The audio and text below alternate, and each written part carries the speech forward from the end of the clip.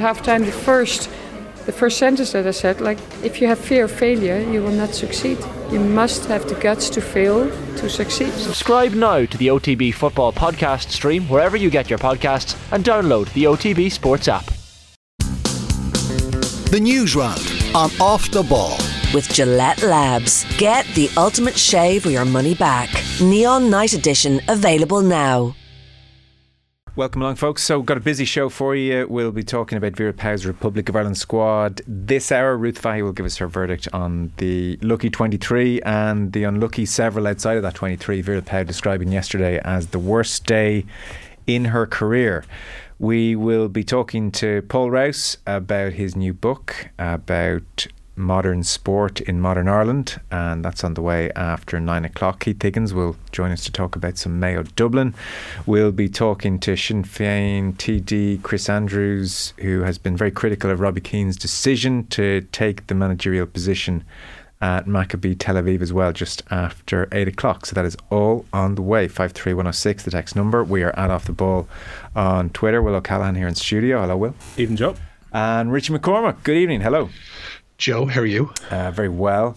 So, well, I know it is your first story, Rich, so we might as well get into it, because I think just from afar, this naming of the squad day has been so well flagged in advance that I, without thinking about it overly, had assumed that it would be a fairly joyous day, a day of celebration, another step closer to the World Cup happening. And yet there was like almost a somber atmosphere more than anything. Vera Pauw was talking about how she had spent much of yesterday breaking the bad news to many players who didn't make the 23. Apparently she stepped away from one interview today because she was so upset, and she was quoted as saying, "Today it's not so much about celebrating the squad, it's more the pain we all feel of leaving players out, telling players that really stood up for me that you're not taking them to the World Cup and breaking their dreams. Yesterday was the worst day of my career."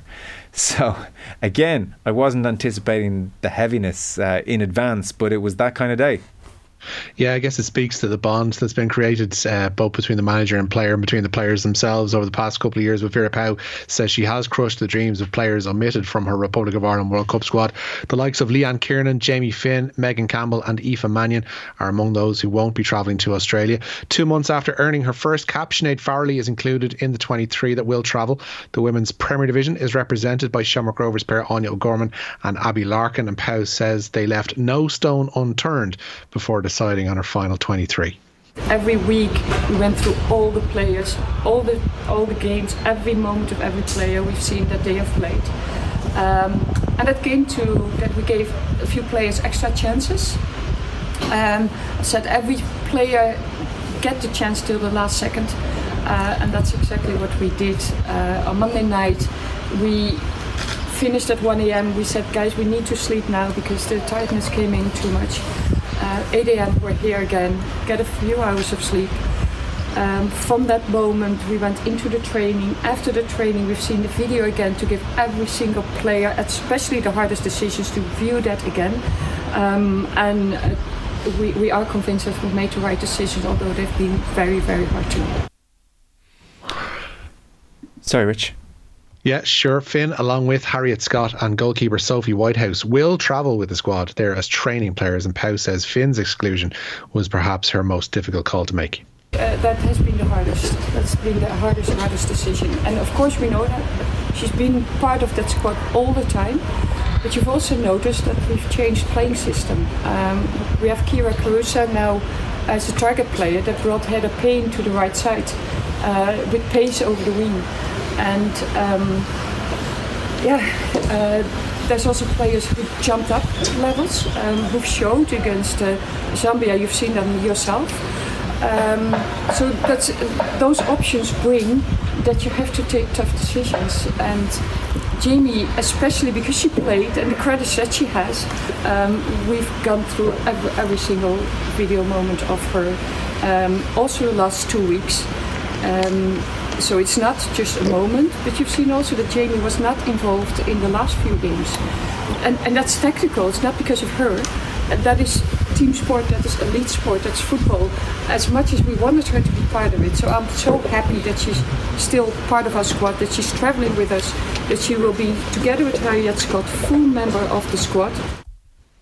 And good day for Courtney Brosnan as well. Yeah, doubly good. Of course, she's been included in that squad that will travel to the World Cup. And the goalkeeper has also seen her contract at Everton extended by a further year today. I suppose on a number of the omissions, it's come down to injury. So, for instance, Aoife Mannion has been in a knee brace for a month, and Pauw said of her situation, not close at all, no chance. And she made her debut obviously against China earlier this year, impressed everybody in about 15 minutes, was probably on the plane after a half an hour, and she's a big loss. Her ability on the ball to pass out from the back is not something the Irish defence has much of, truth be told. Megan Campbell, again, no chance, a medical issue, nothing special, but privacy rules, I can't talk about it, said Pauw. So Campbell, again, injury. And then Kiernan, like an interesting case, Leanne Kiernan, she missed most of the season with an ankle injury, played 45 minutes against Zambia, and it wasn't just a case, it seems, of the coaching staff just going by feel or judging it on their eye. They had heart rate monitors, and Pauw said the data showed that the time between explosive actions was getting longer and longer during the first half against Zambia, and her logic was that a World Cup will demand more energy than a friendly against Zambia. So that was the decision there. I think it's fair to say on Leanne Kiernan though as well, even when she was in good form with Liverpool in the second flight in England and playing well, never really got a huge look in under Vera Pauw. And as Vera mentioned in the couple of snippets that we heard just there, she's very much looking towards a system where she wants a target player to be up front, which is not what Leanne Kiernan brings to the team. She brings finishing, she brings agility, but she's not going to be the player to hold up the ball under the current system. So I always got the feeling it would have taken a very, very impressive run in the last few games if she was to force her way into contention. And then you hear about Finn being dropped out, and that's that feeling that both the change in system and also maybe a drop-off in form that the coaching team have felt, because she pretty much was an undisputed starter during the qualification. We always knew there was going to be one or two players who would feel extremely hard done by, and the feeling you get is that Jamie Finn is now first reserve if anyone was to get injured, but it's still a very difficult one to take if you've played such an important role in qualification, to miss out in maybe the month or two just before the team actually flies out. 4 goalkeepers. Yeah. Well, is it 3? There's 3 actually in the squad, one in the extra there's one travelling as the extras, and that's okay, that's a necessary evil. Yeah. Sorry, I thought it was billed as 4 goalkeepers are going. 3 and then no, one Brosnan Maloney, Brosnan Maloney and Megan Walsh are Okay. the 3 goalkeepers. Then Sophie Nicholson is the extra. Harriet Scott and Jamie Finn are the outfield players that are going to travel as kind of standby training players. Well, that makes total sense then. I have no problem with that. Yeah. I retract my issue with 4 goalkeepers. There's always a bolter of some kind, and come on in Izzy Atkinson, who is 22 years of age, playing at West Ham, having been at Celtic prior to that. So in Vera Pauw's first 29 matches, she played a grand total of 45 minutes. She has 5 caps to her name. That was before she started against Zambia last week. For that Zambia game, she wasn't even in the initial squad. She was brought in simply as a training player. But then Megan Campbell, injury. She did well enough at left wing back. Pauw needs cover for the position, and suddenly, Atkinson, you were on the plane. Nobody was even whispering your name 3 months ago. Do you have a long throw, Atkinson? Probably what you're wondering as well. Like, that's genuinely a massive weapon that's now missing from the way that Ireland attack. I think back to the night we were here watching Hampden Park when they qualified, and Megan Campbell's throws were just creating chaos inside the Scottish box. It was almost as good as getting a free kick or a corner in some occasions, and that's actually something severely lost in the arsenal now by Megan Campbell not travelling. It's true, and let's be honest, at this World Cup, Ireland will most likely not dominate possession. It will be akin to the performance we saw against the US recently enough, where it was a rearguard action, and like they're pretty good at it, you know, like the Scottish performance, the goal that Barrett scored on the counter, that kind of is emblematic of what you might be hoping to see at this World Cup. And they're very dedicated. Katie McCabe was on the record as saying we like defending, we like being that kind of team.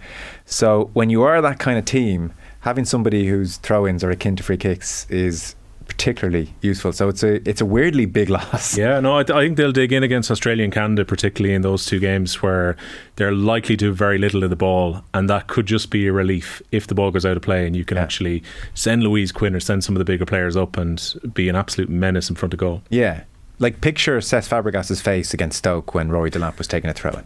That's kind of what you're missing out on. We have some Olympians, Richie.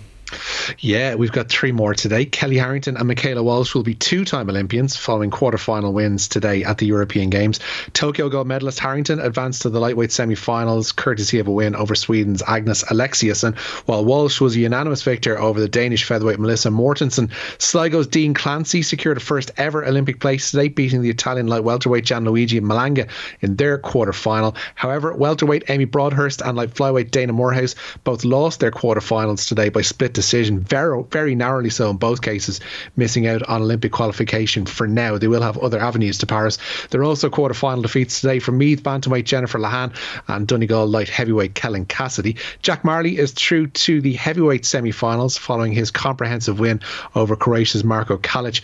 Marley must win his semi-final and get into the final to be assured of an Olympic place. And Aoife O'Rourke in the past half hour as well, through to the middleweight semi-finals in Krakow following a unanimous win over Sweden's Love Holgersson. O'Rourke is another who must get into a final to secure an Olympic place. In badminton today as well, there in Krakow, Nat Wen qualified for the men's singles last 16 despite a 2-0 loss to Mark Kaljau of the Netherlands. And last night saw the Ireland men's rugby 7 side join their women's counterparts in securing Olympic qualification.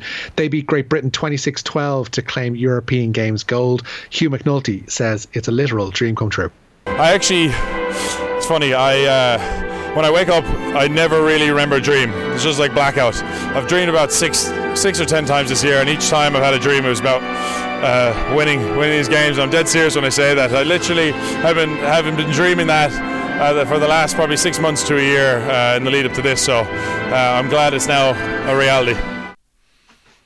Yeah, amazing. I mean, I think if you're David Nucifora, much criticised IRFU at large for the performance of the women's 15s, in the eyes of many, that's been the cost of the sevens. If he was sitting here right now, Joe, he would say the men's and women's teams are going combined to Paris. Yeah. And it was worth putting the investment into this. I think you would make that argument. And when I arrived here, there was no sevens programme, and look at us now.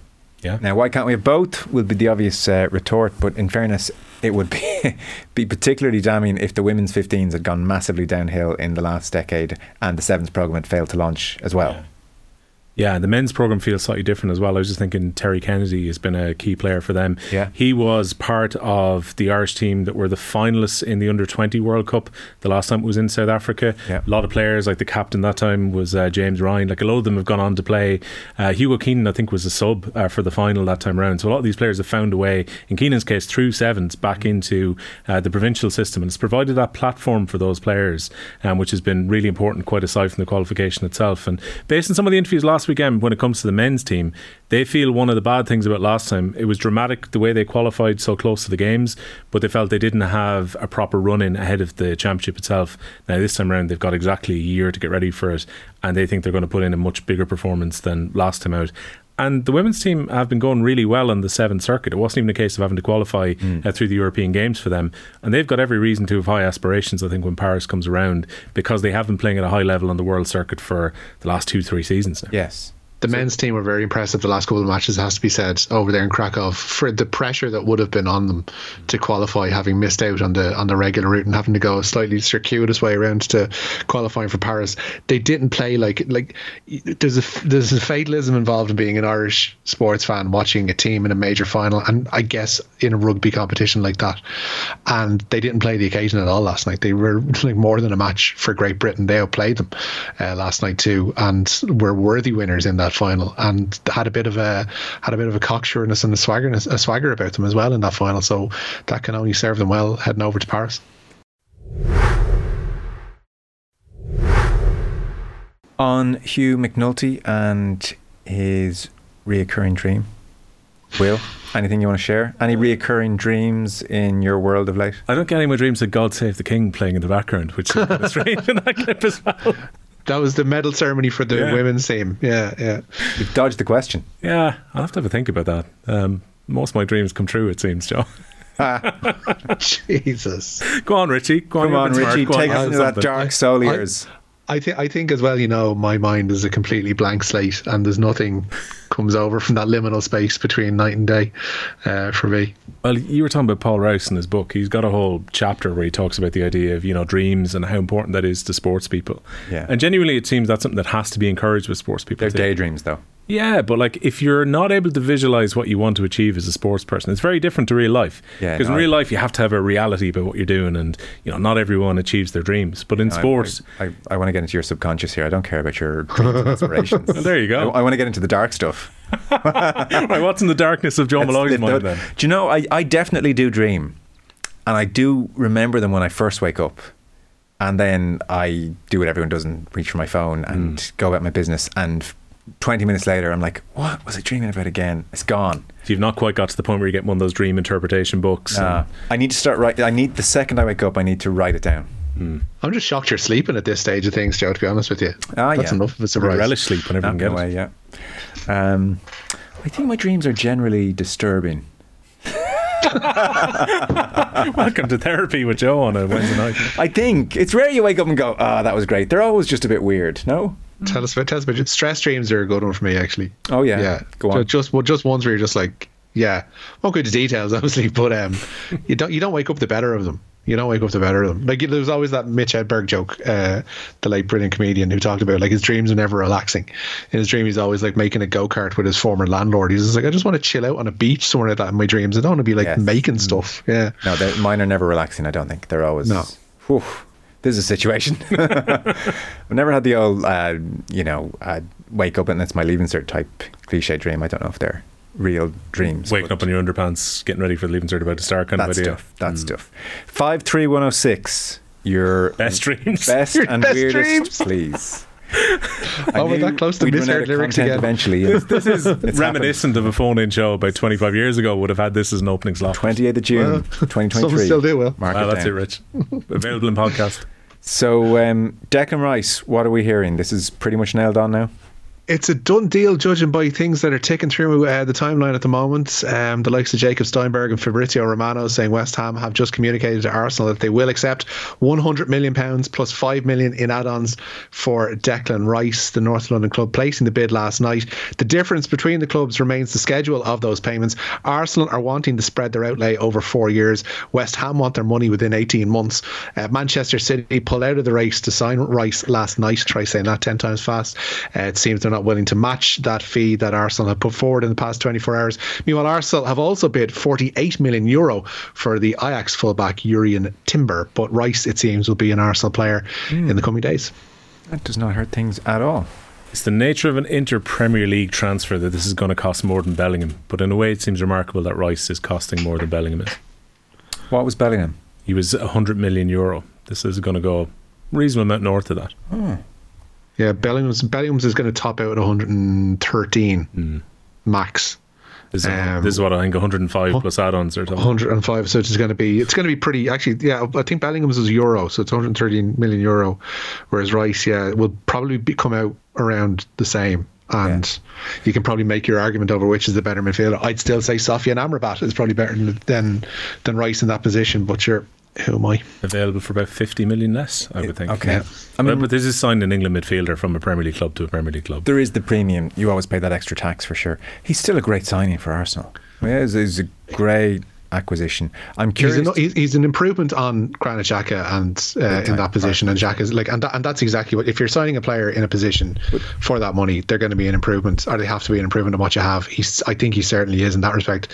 So he's a very good midfielder. There's no dispute in that. He's a brilliant midfielder. Now, whether he's an all-round midfielder in the attacking sense is going to be the interesting question. You mentioned Xhaka there, Richie. Like, if you think of Xhaka this season at Arsenal, when Arsenal are in possession, it is Zinchenko on the ball in midfield, and Xhaka is somewhere in the inside left channel, and he's find me and he's very much part of the attack, and is pretty good at it, Xhaka.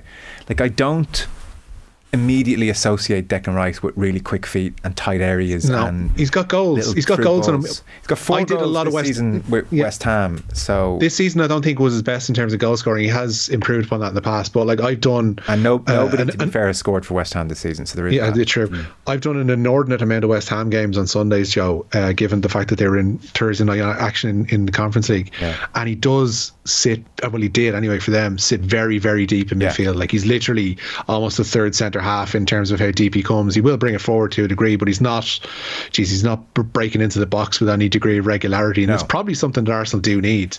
But he's not going to bring that. Maybe they change it. I don't know. Maybe that's the question. Arteta can unlock that in him. Maybe Arteta unlocks it because they've so much creativity though further forward. You probably want someone to actually mind the house a bit further back. Who's their house minder at the moment? Probably Partey, Xhaka. Zinchenko will step in a little bit as well. Partey, it's stayed deeper. I still, there'll be a requirement on him to get forward more, which is like good. I mean, I think he does have more in him. We just haven't seen it at West Ham. So that's the interesting aspect of paying £100 million, and he's very good at defensive aspects of the game and will be a steady presence in midfield. It's also interesting. You don't know if he contributes going forward. Given how close Arsenal went, and we all wondered were they going to sign a finished product style player. This is dropping 100 million on a ready-made England international midfielder to come directly into their team to upgrade a position which they badly needed to upgrade. So it's very, very interesting to see where Arsenal will go with the rest of their budget now. Yeah, true. More football, Rich. Yeah, Edouard Mendy has swapped Chelsea for Al Ahly today. The Ivorian goalkeeper has cost the Saudi Arabian club €17 million. His now former Chelsea teammate Hakim Ziyech is on the brink of joining him in Saudi Arabia at Cristiano Ronaldo's club Al Nassr. Kalidou Koulibaly and N'Golo Kante have already joined Saudi clubs from Chelsea this summer. Connected to Chelsea, UEFA today closing a loophole that's allowed clubs spend massive fees but remain within the bounds of financial fair play. Starting from this summer, clubs will have a maximum of 5 years to pay off transfer fees. Chelsea had signed the likes of Enzo Fernandez and Mikhailo Mudryk in January, with those deals allowed to be amortised over 7 and 8 year periods. The law will not be backdated, so those transfers will still be valid. Clubs can still sign players, of course, on long-term contracts, but the money has to be dished out within those 5 allotted years. Interesting. That would suggest Chelsea, as much as we mocked them, maybe that was a smart enough thing to do.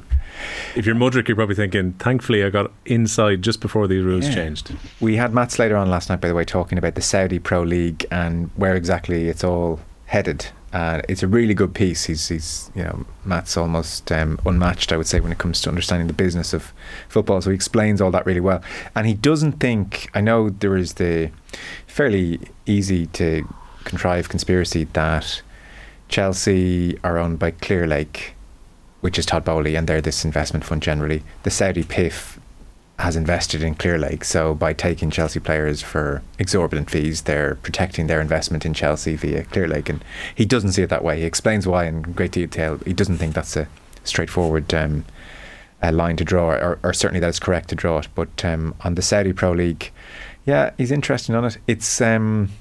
It doesn't have delusions of grandeur. It doesn't think it's going to become, like we're taking over golf, we're going to take over football now. It doesn't think it's going to become akin to the Premier League, but certainly it does envisage itself becoming the best league in Asia. There is a kind of opium of the masses vibe as well. It's a football mad country, so there's that, and it's just part of their general flex, which is ongoing. A lot of players heading there as well. It shouldn't be undersold. But a lot of players that are heading there, sorry Joe, are Muslim as well. He mentioned that. There's been several of them so far. Have been like Karim Benzema made a very strong point of that when he signed up over there. Koulibaly as well, and there will be others. I mean, that shouldn't be undersold either.